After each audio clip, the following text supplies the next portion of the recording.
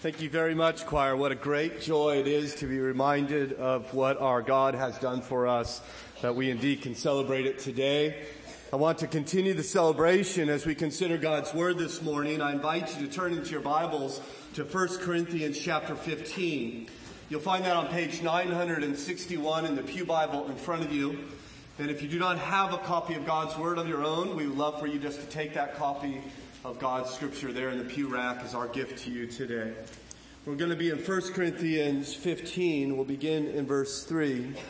But I'm reminded, even as my brother Craig shared with us in his narration, the great and wonderful words of those angels at that empty tomb. Why do you search for the living among the dead? He is not here. He is risen. Amen. Happy Easter. Our God lives. Our God reigns. Our God has conquered sin and death. And indeed, He is coming back for His bride. Praise God Almighty. 1 Corinthians chapter 15, beginning in verse 3. Please hear now the word of God. For I delivered to you as of first importance what I also received. That Christ died for our sins in accordance with the Scriptures, that He was buried, and that He was raised on the third day in accordance with the Scriptures. And that He appeared to Cephas, then to the 12, then He appeared to more than 500 brothers at one time, most of whom are still alive, though some have fallen asleep. Then He appeared to James, then to all the apostles. Last of all, as to one untimely born, He appeared also to me. Now direct your attention to verse 17, please. And if Christ has not been raised, your faith is futile, and you are still in your sins. Then those also who have fallen asleep in Christ have perished. If in this life only we have hoped in Christ, we are of all people most to be pitied. But in fact, Christ has been raised from the dead, the first fruits of those who have fallen asleep. For as by a man death came, by a man has come also the resurrection of the dead. For as in Adam all died, so also in Christ shall all be made alive, but each in his own order. Christ, the first fruits, then at his coming, those who belong to Christ. Then comes the end, when He delivers the kingdom to God the Father after destroying every rule and every authority and power. For He must reign until He has put all His enemies under His feet. The last enemy to be destroyed is death. Our Father, we thank You so much for Your word in which we can now set our hearts upon. We ask You to come and speak to us mightily and boldly through Your Scripture. Will You please be kind to encourage the faint-hearted and the downcast, to embolden the fearful, to encourage the lazy. Father, that You would fire up our hearts, that You would cast a new blaze in us for our Lord, that we might live for Him and for His glory, be faithful in His kingdom, knowing all of what He has done for us. We love You, Jesus. We're so delighted today. A Good Friday is past, and our long Saturday is over, and the dawn has come, and our Lord is alive. What great joy is in our hearts to know this truth today. No matter what befalls us, our God lives, and so shall we forevermore. Encourage us with these wonderful truths, we pray, in Christ's name. Amen. Amen. Great hero of mine, the first American missionary, Adoniram Judson, set out for Burma in the early 19th century. He took along his beloved wife, Anne. Soon after arriving, they had a little daughter, and they named her Maria. Little Maria never really took to living in the jungle, as she suffered from one tropical fever after another. Anne and Adoniram consistently prayed over that little girl, trusting her into the loving and powerful hands of their God. It came to a point where Adoniram was called away on missions business. It was very important for him to go, though he was afraid to leave little Maria, afraid that she would be dead by the time he returned. But after praying, Anne insisted that Adoniram go. Trusting in the Lord, he went. It was on December 7th in 1827 that a ship's captain came to Adoniram, bringing him an envelope with a black seal. Though he had not read the letter, he said to Adoniram, "I am so sorry to hear about the death of your little girl." He, of course, had heard of her illness. He, like many, had been praying for her. Adoniram, with trepidation in his heart, broke the seal and opened the letter. It read simply, "My dear sir, to one who has suffered so much with such exemplary fortitude, there needs but little preface to tell a tale of distress. To sum up the unhappy tidings in a few words, Mrs. Judson is no more." It was not Maria who died, but his beloved wife Anne, suddenly overcome by a tropical fever. It took Adoniram 2 months to return home, to get back to little Maria. On February 4th, he wrote in his journal of that reunion saying, "I was unable to get any accounts of the child at Rangoon, and it was only on my arriving here that I learned she was still alive. Mr. Wade met me at the landing place, and as I passed on to the house, one and another of the native Christians came out, and when they saw me, they began to weep. At length we reached the house, and I almost expected to see my love coming out to meet me as usual. But no, I saw only in the arms of Mrs. Wade a poor little puny child who cannot recognize her weeping father, and from whose infant mind had long been erased all recollections of the mother who loved her so deeply." Mrs. Wade turned away from me in alarm, and I, obliged to seek comfort elsewhere, found my way to the grave. But who ever obtained comfort at a grave? He's right, of course. Grave is not where we go to be comforted. We don't find encouragement there, but sadness.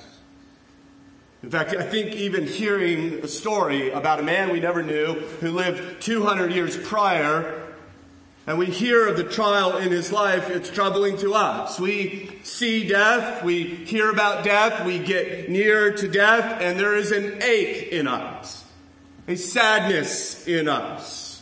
We all know in our hearts that death is an enemy. We hate it. We do everything we can to avoid it. We buckle up. We take vitamins. We eat broccoli, right? Because we hate death. We want it to stay away. We don't want to die. There is something in us that cries out, this is not the way it's supposed to be. Something unnatural about it. I think beyond dispute, it is true that death is painful. It is an intrusion. But what is in dispute is whether there is anything beyond it. Anything after death. Of course, many say no. Many will argue that death is the end. Many of those who believe that gathered in the Washington Mall a couple years ago at what they called the Reason Rally, where thousands gathered there to celebrate their lack of belief in God. 38 speakers in one day, one after another, to put it in my own language, spoke about their faith in having no faith as they mocked those who believed in God. Many would say there is nothing after death. And yet I trust you are not one of them. I trust you believe there is actually something that comes after death. That's precisely why we're here today, is it not? To celebrate that Christ has made a way for us to live after death. But let's consider that claim. I mean, it's somewhat of an outlandish claim, is it not? That a man named Jesus of Nazareth walked this earth and died, was buried, and 3 days later got up and began to walk and resume his life. Let's think about that for a moment. In fact, I would like to ask 3 questions about this idea of Jesus' resurrection this morning. First of all, why do you believe this outlandish claim that this man Jesus died and rose again? Can you believe it? Why is it that you are here today and believe such an outrageous and wonderful idea? Secondly, does it even matter? After all, as many would say, is not the resurrection just kind of a symbol of the triumph of the human spirit? I mean, isn't it just important that Christ rises in your heart? Why does he have to rise from the dead? Number 3, should it change the way you live? Is there any impact that should come upon you as you leave this room in a little bit and go about your life? The fact that this man 2,000 years ago, as some believe, rose from the dead. And so number one, first of all, did Jesus rise from the dead? Paul is going to argue that he did. In fact, he is going to give us three reasons or three evidences here in 1 Corinthians 15 as to why he believed that Christ rose from the dead. Now, this is important because Paul didn't originally believe. Paul didn't want to believe. And yet for some reason he went from disbelief to belief. He became a totally changed man. Why? Well, evidence number one is the empty tomb. Notice verse 3, for I delivered to you as of first importance what I also received, that Christ Jesus died for our sins in accordance with the scriptures, that he was buried, and that he rose on the third day in accordance with the scriptures. And so he says he died for our sins, and he was raised from the dead on the third day, but then he has that little phrase right in the middle, that he was buried. Why include that? What's the significance of that? Of course, if someone dies, you bury them, right? Isn't that, we all just understand that to be the case. Well, what Paul is doing is he's alluding to an evidence that the church would talk about over and over again, that the tomb is empty. The body is gone. And despite those who oppose this new religious movement's attempt to manufacture the body to find it, they could not locate it. They could not find it. The tomb is empty. Of course, that in and of itself does not prove the resurrection of Jesus. But consider, secondly, the eyewitness testimony that he lays out here. Notice verse 5 when he says, and he appeared to Cephas, then to the 12. Then he appeared to more than 500 brothers at one time, most of whom are still alive, though some have fallen asleep. Then he appeared to James, and then to all the apostles. Last of all, as to one untimely born, he appeared also to me. You see what Paul is saying is that hundreds saw him. He appeared to hundreds of people, and they encountered him, and they spoke with him, and they touched him, and they ate with him. And Paul is making a public claim in a publicly circulated letter written 16 years after these events took place. He says, you don't need to just trust me. You just don't need to take my word for it, Paul says. Go talk to them. They're still alive. If you don't believe me, you could go inquire as to whether others saw him. In fact, he says he appeared to Cephas or Peter, and Peter would constantly be talking about his encounter with the resurrected Lord. For instance, in Acts 3, he said, you killed the author of life, whom God raised from the dead. To this, we are all witnesses. We've seen it. And so there is eyewitness testimony. Well, the third evidence is the sacrificial lives of those eyewitnesses. That they live these incredible lives of sacrifice, denying their own self-interest, bringing great suffering upon themselves. See, many people say, well, the church just kind of stole the body, and they got together, and they colluded, and they made up this plan. Let's pretend that he rose from the dead. And that works. That idea works until you get to the life they live. Because they didn't gain from believing this. They weren't blessed by believing in the resurrection of Jesus. They actually were tortured and killed because they believe it. And you don't make up lies that get yourself tortured and killed. And so in Acts 4, the apostles were arrested precisely for proclaiming Jesus' resurrection from the dead. Paul himself would take incredible risks and sacrifices to share this news. In fact, jump down to verse 30. Paul says, why am I in danger every hour? Right? Why am I in peril every hour? Why am I putting myself through this, he says. Verse 31, I protest, brothers, by my pride in you, which I have in Christ Jesus as our Lord. I die every day. And Paul is denying himself to an amazing extent. He is being beaten and imprisoned and stoned and shipwrecked and has no place to lay his head and has turned his back on his career and all that he ever has. Why, Paul says, why am I dying every day? Because I want people to know that he is alive. In fact, he gets very concrete, tells us what he's doing, verse 32. What do I gain if, humanly speaking, I fight with beasts at Ephesus? Right? So we don't know what he's talking about here. We have no historical account of this, but evidently because of Paul's belief in the resurrection, he's actually getting in a fight with a lion or a hyena. And Paul says, why am I fighting with hyenas? Because he's alive. And people need to know that. I need to declare that. And so Paul went around proclaiming this, as did many people. He sacrificed so much because he believed. You have an empty tomb, you have eyewitness testimony, and you have the sacrificial lives of those who saw him. One historian, English historian by the name of N.T. Wright, says, if there was only an empty tomb and there had been no sightings, people would have believed the body was stolen. If there had only been eyewitnesses claiming to have seen him, but the tomb still had the body in it, all would have believed they were hallucinating. But only if all these things were true, the empty tomb, the sightings, and the permanently changed lives of the witnesses, could Christianity ever have begun. The historians say there had to be an empty tomb. There had to have been eyewitnesses who, if Christianity ever began to be publicly preached, the idea that Jesus has been raised. So I want you to understand there's reasons to believe this. There's evidence for this.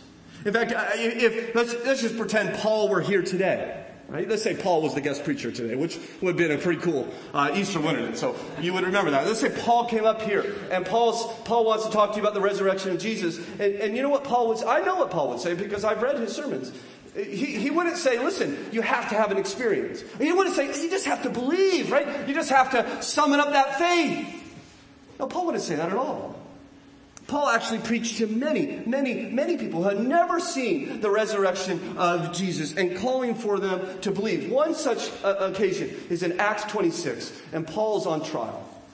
Paul's a political prisoner. There's a new governor in town. His name is Festus, and Festus wants to listen to all of his political prisoners, and so he brings Paul before him for a trial. There's another man who happens to be visiting. His name is King Herod Agrippa. King Herod Agrippa had lived his whole life in Judea, and he happened to be visiting this new governor, and so he thought he would sit in on these trials as these political prisoners would come and testify as to why they have been imprisoned.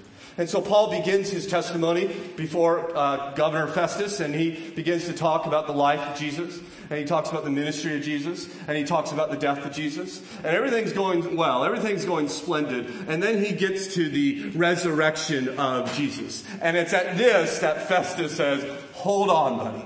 He interrupts him.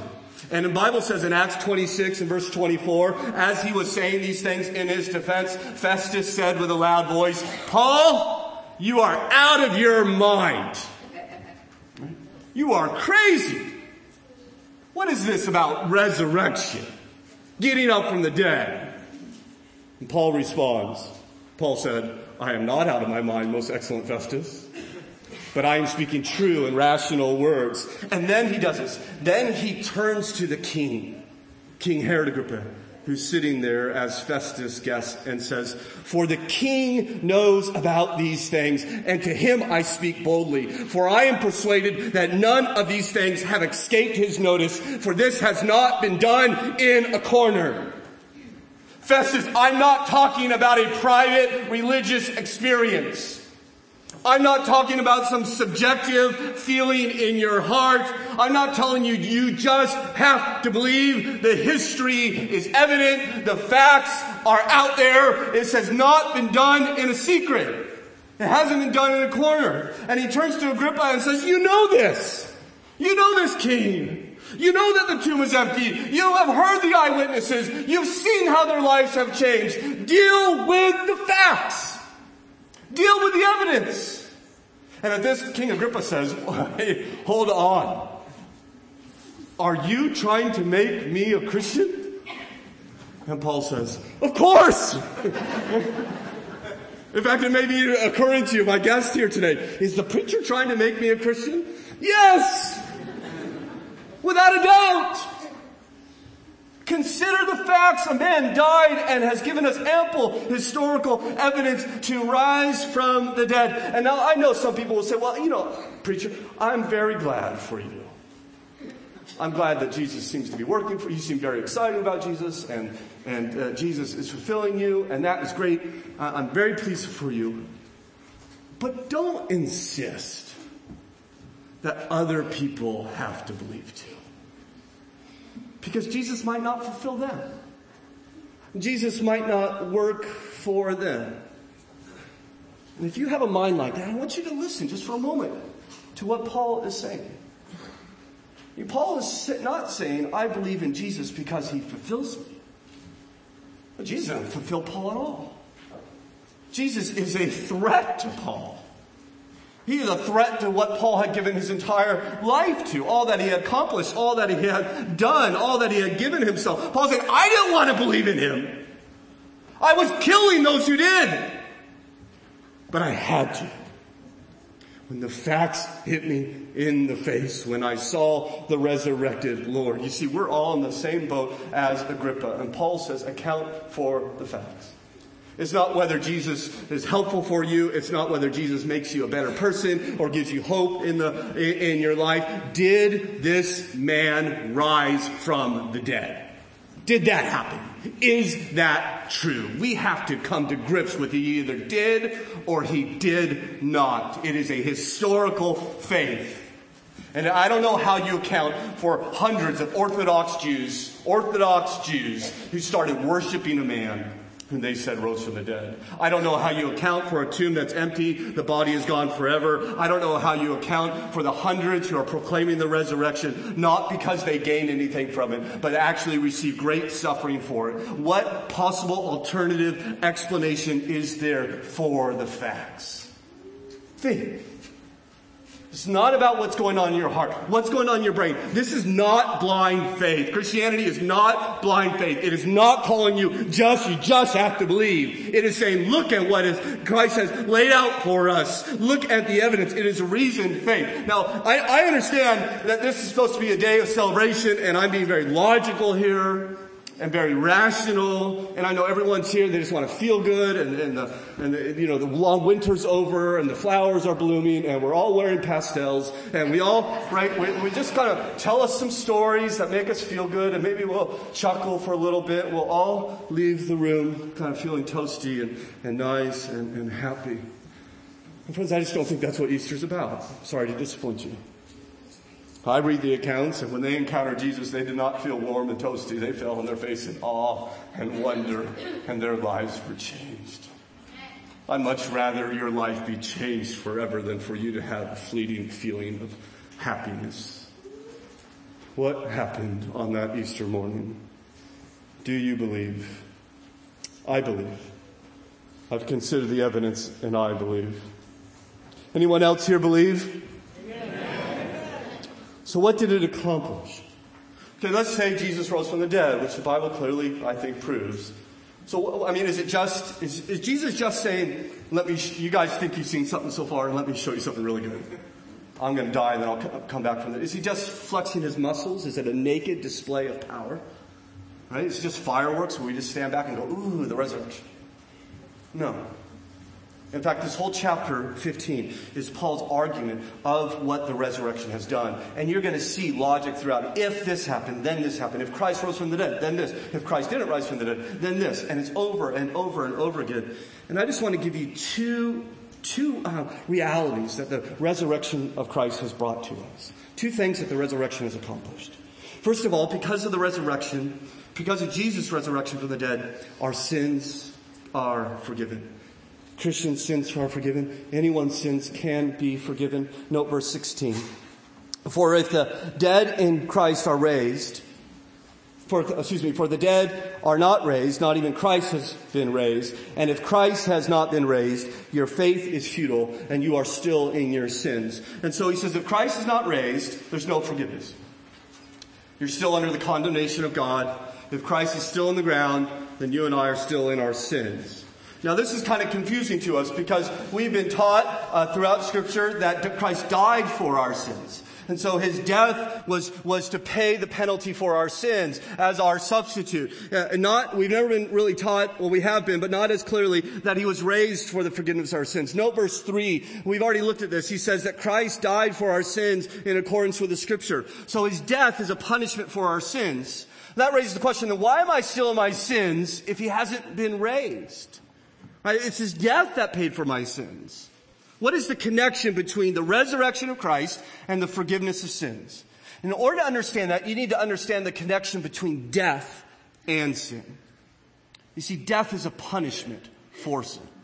It's not what God intended for this world. God has punished sinners through death. Now, if Jesus dies and doesn't rise, the punishment remains. Right? The punishment's still there. And therefore sin is still there. Sin has not been dealt with. Sin is not forgiven. For instance, if you go to prison, how do you know your debt's paid? Right? Well, the jail doors opens and they say, you may go, and you walk out. So how do we know forgiveness of sin has been paid? Well, the stones rolled away, right? And he just walked out. Because the payment has been made. He has done all that is required for us to be forgiven. We even sang about love's redeeming work is done. Fought the fight, the battle won. Death in vain forbids him rise. Christ has opened paradise. Right? Death can't keep him. In vain it says stay. And Jesus says, no, sin has been dealt with. I will not be punished any longer. His resurrection shows that sin has been dealt with. Our victory is assured. Condemnation is over. Jesus' resurrection shows that the debt has been paid in full. Therefore, death has no power on him and those who are in him. Happy Easter. Christ is risen. Your sins are forgiven. He is taking care of them. Now, if you don't have sins, this may not be that good of news for you, right? You just may yawn, okay, whatever. And if you think that you just one day go before God and God says, well, I'm glad you're here. Come on in. We've been waiting for you. Then forgiveness of sins doesn't really matter. But if you know in your heart, which I think you do, that you have sin, that you don't even keep your own standard that you set for yourself, let alone God's standard. If you understand that God is holy, and awesome, terrifying, you'll begin to appreciate this forgiveness a little bit more. That God has made a way not for you to pay off your debt, because you can't, but Christ will pay for it.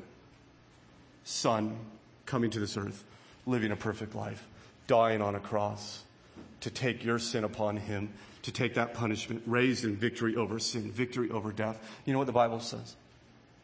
If you confess with your mouth that Jesus is Lord, and believe in your heart that God raised him from the dead, you will be saved. This Easter Sunday, you can be saved if you will just bow your knee to King Jesus in faith.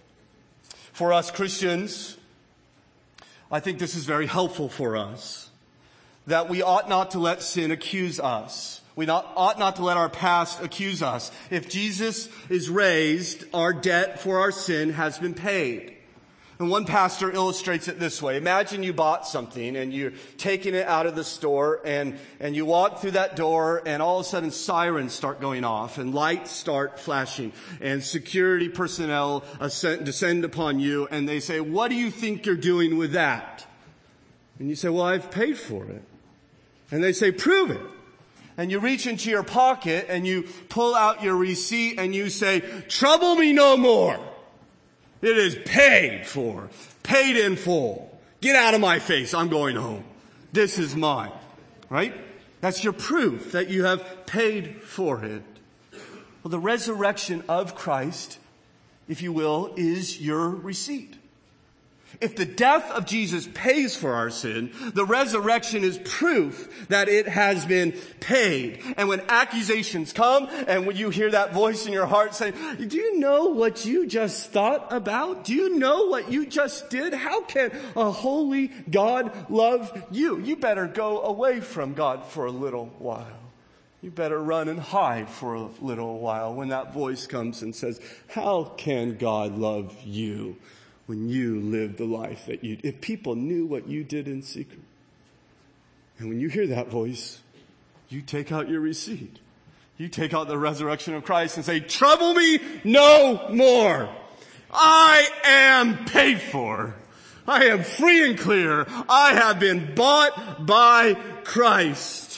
And you show that to yourself. You focus on the resurrection of Christ. Well, may the accuser roar of sins that I have done. I know them all and thousands more. Jehovah knoweth none.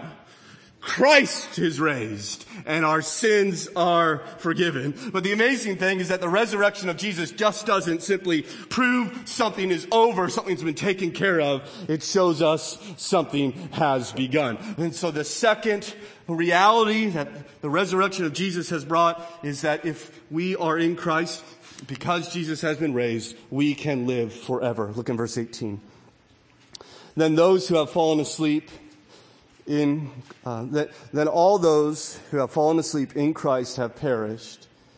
Well, look in verse 17, If Christ has not been raised, your faith is futile and you're still in your sin, then all those who have fallen asleep in Christ have perished. So he says if Jesus has not been raised, death wins, hope is vain.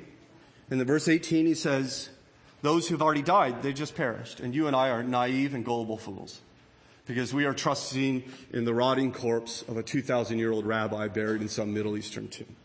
If Christ has not been raised, all the dead have perished. They're all in a hole in the ground, and a hole in the ground is not a better place.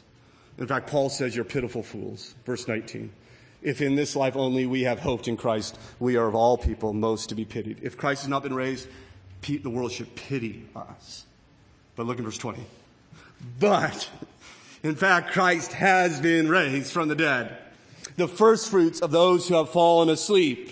And so Christ has been raised, and as his resurrection, he is the first fruits. Now, the first fruit is the first picking of the harvest to prove that there is a harvest to come. So when Christ is raised as the first fruits, it proves that others will follow him in that resurrection. Look in verse 23. But each in his own order. Christ the first fruits, there's that word again. Then at his coming, those who belong to Christ will follow him in that resurrection. And so if you believe in Jesus, if you've surrendered your life to Jesus, if he is your Lord, you will receive a resurrection like Jesus. In fact, I love how Paul puts it over and over again. He says the dead are just like they've fallen asleep. Right? They're just taking a nap. Right? They got their blankie. They're just going to lie down for a little bit, and their body's there asleep, and their soul is up with God. And one day their body's going to rise as their soul is reunited with their body. But this time their body will be transformed into a glorified, sinless, perfect body living in the new earth in which God has fully redeemed forever and ever. You will be raised. You will live forever. When? Verse 24. Then comes the end, when he delivers the kingdom to God the Father, after destroying every rule and every authority and every power. In the end, he says, Christ is coming back, and he's going to straighten everything out. You see, there is a world of truth and majesty. There is a world of justice and joy. There's a world where nothing grows old, that nothing dies, a world of fullness, a world of overflowing. And when Jesus rose from the dead, it wasn't just fireworks. It was this first fruits. Let me show you what the world will be like. See, he's punching a hole through the veil that separates these two worlds. It's partial. It's only for the first, but it's real fruit. This is really what life will be like. And one day he will come to finish it. And you, Christian, shall live in a place with no more tears, pain, sin, death, no more lies, no more evil, no more funerals. Happy Easter. Christ has risen. And you who belong to Jesus will live forever in his kingdom. Of course, that will happen in the end. What about right now? What happens when we leave this room? How should this change us? Well, look in verse 58. Now, we're skipping really 57 verses, which is all argument after argument as to the meaning of Christ's resurrection. He gets to verse 58, and finally he says, therefore. Finally, he gives us an application. How should this change our lives? And in verse 58, he says, therefore, my beloved brothers, be steadfast, immovable, always abounding in the work of the Lord, knowing that in the Lord your labor is not in vain. And so he says, therefore, you need in life, you need to be steadfast. You need to be immovable. You need to continue to labor for God in hope. And Paul's saying when trouble comes upon you, when life becomes difficult, when the doctor report does not come back with welcome news, when life is full of distress and trouble and difficulty and hardship, be immovable. Be steadfast. Continue to labor. In fact, usually what we do when we come to times of difficulty and times of trouble, the typical response is twofold. Either people are filled with despair, they get crushed, They come undone. They don't know how they're going to endure the hardship in front of us. There is one reaction, which is despair. The other reaction is defiance. The other reaction is, I'm going to stiffen my upper lip. Nothing's going to get to me. I'm going to strengthen my will. We call that willpower, and I'm just going to push on through. I think I can. I think I can. I think I can. And I'm just going to push on through. And so there's either despair or defiance when hardship comes. The Bible tells us to do neither. The Bible says, don't look at yourself or your sorrow, but look to Jesus. Have hope. He says, fill your mind with hope, with truth, because of the resurrection. Therefore, be immovable. Don't look at your sorrow and be filled with despair, or look at yourself and say, I will defy this. Look at Jesus and hope. Think about what Christ has done. Fill your mind with the majestic realities and truth of Christ. Let that overflow into your heart, that your will might be strengthened, that it might be immovable. Look beyond yourself to Jesus. And Tim Keller, when he preached on this passage, he has this wonderful illustration from Tolkien's Lord of the Rings. And there is a character named Sam in that story, and Sam is in a very difficult place and having a very difficult time. And Sam begins with defiance. I think most of us begin with defiance. He says, I could do this. I'm going to push through. Nothing's going to get me. I could be strong. And he realizes that's not working. Things are not getting better. And Sam quickly goes from defiance to despair. And he is undone. And he just wants to die. And life is going very poorly. And then finally Sam sees something. And Tolkien writes, he crawled from the hiding place and looked out. The land seemed full of creaking and cracking and sly noises. There, peeping among the cloud rack above a dark tower high up in the mountains, Sam saw a white star twinkle for a while. The beauty of it smote his heart as he looked up out of the forsaken land, and hope returned to him. For like a shaft, clear and cold, the thought pierced him that in the end, the shadow was only a small and passing thing. There was light and high beauty forever beyond its reach. His song in the tower had been defiance rather than hope, for then he was thinking of himself. Now for a moment his own fate ceased to trouble him. He crawled back into the brambles and laid himself down, and putting away all fear, he cast himself into a deep, untroubled sleep. You see, in his despair, he received hope, a hope that pierced his heart. A thought that pierced him, that in the end the shadow is only a small and passing thing. And in the end there is light and high beauty forever beyond its reach. We need something outside of us to give us hope. We need truth to sustain us. Therefore, because of the resurrection, be steadfast. Don't look at yourself in the midst of hardship. Don't stare at the hardship and be filled with despair. Look to the resurrection until it pierces you. Then you will be immovable and triumphant, even in difficulty. Let Christ give you strength. Well, a few months after Adoniram buried his wife Anne, his infant daughter, Maria, followed her mother in death. He wrote to his mother-in-law, who had now lost her daughter and her granddaughter. He wrote, "Dear Mother Hasseltine, my sweet little Maria lies by the side of her fond mother. The complaint to which she was subject several months proved incurable. She had the best medical advice, and the kind care of Mrs. Wade could not have been in any respect exceeded by that of her own mother. But all of our efforts, prayers, and tears could not propitiate the cruel disease. She ceased to breathe on the 24th at 3:00 p.m., aged 2 years and 3 months. And we folded her little hands, the exact pattern of her mother's, on her cold breast. The next morning, we made her last bed in the small enclosure which surrounds her mother's lonely grave. Together they rest in hope.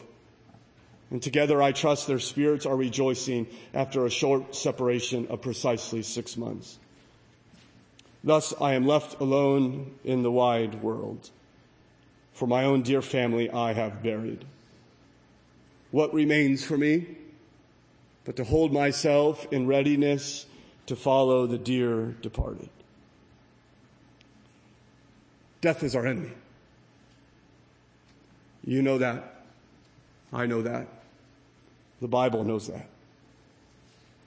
It is therefore right to be angry at death. But for the Christian, it's never right to be afraid of it. For it one day will be defeated. You see, brothers and sisters in Christ, our Lord has been raised, and He is coming again. And one day, death will itself die. For you note verse 26. The last enemy to be destroyed is death. Christ will come and He'll kill it once and for all, and death shall be no more. It shall be taken from us forever, our last enemy defeated. And so I tell you once again this morning, happy Easter. Our Lord has died, our Lord has risen, our Lord has ascended, our Lord is ruling, and one day our Lord is coming back to right every wrong and defeat every enemy. May He win our hearts today and forevermore. Our Father, we thank You for our Lord and for His goodness. We thank You that He is alive. We thank You that all that opposes us, namely, especially death, one day shall be removed from this world forever as we rejoice in the kingdom of God. We believe that Christ has begun this work, that Christ has been raised. He is the first fruits of all who will follow Him. And so we rejoice. We thank You that we are forgiven, that Christ has paid for our sin, that it is taken away. We rejoice that we will live forever, and we rejoice that we can have victory even in this life because of the work of Jesus. Please, Father, will You help Your people, Your children, to be motivated and compelled and even changed because of these truths. And Father, will You help the lost today? Those who are here, those whom You have made, those whom You hold together, those You have created in Your image, those whom You dearly love. Will they turn from themselves, Father, and to receive Christ as their Lord, that they too may know You as their Father? Will You do this for Your great glory and for their eternal gain, we pray in Christ's name. Amen.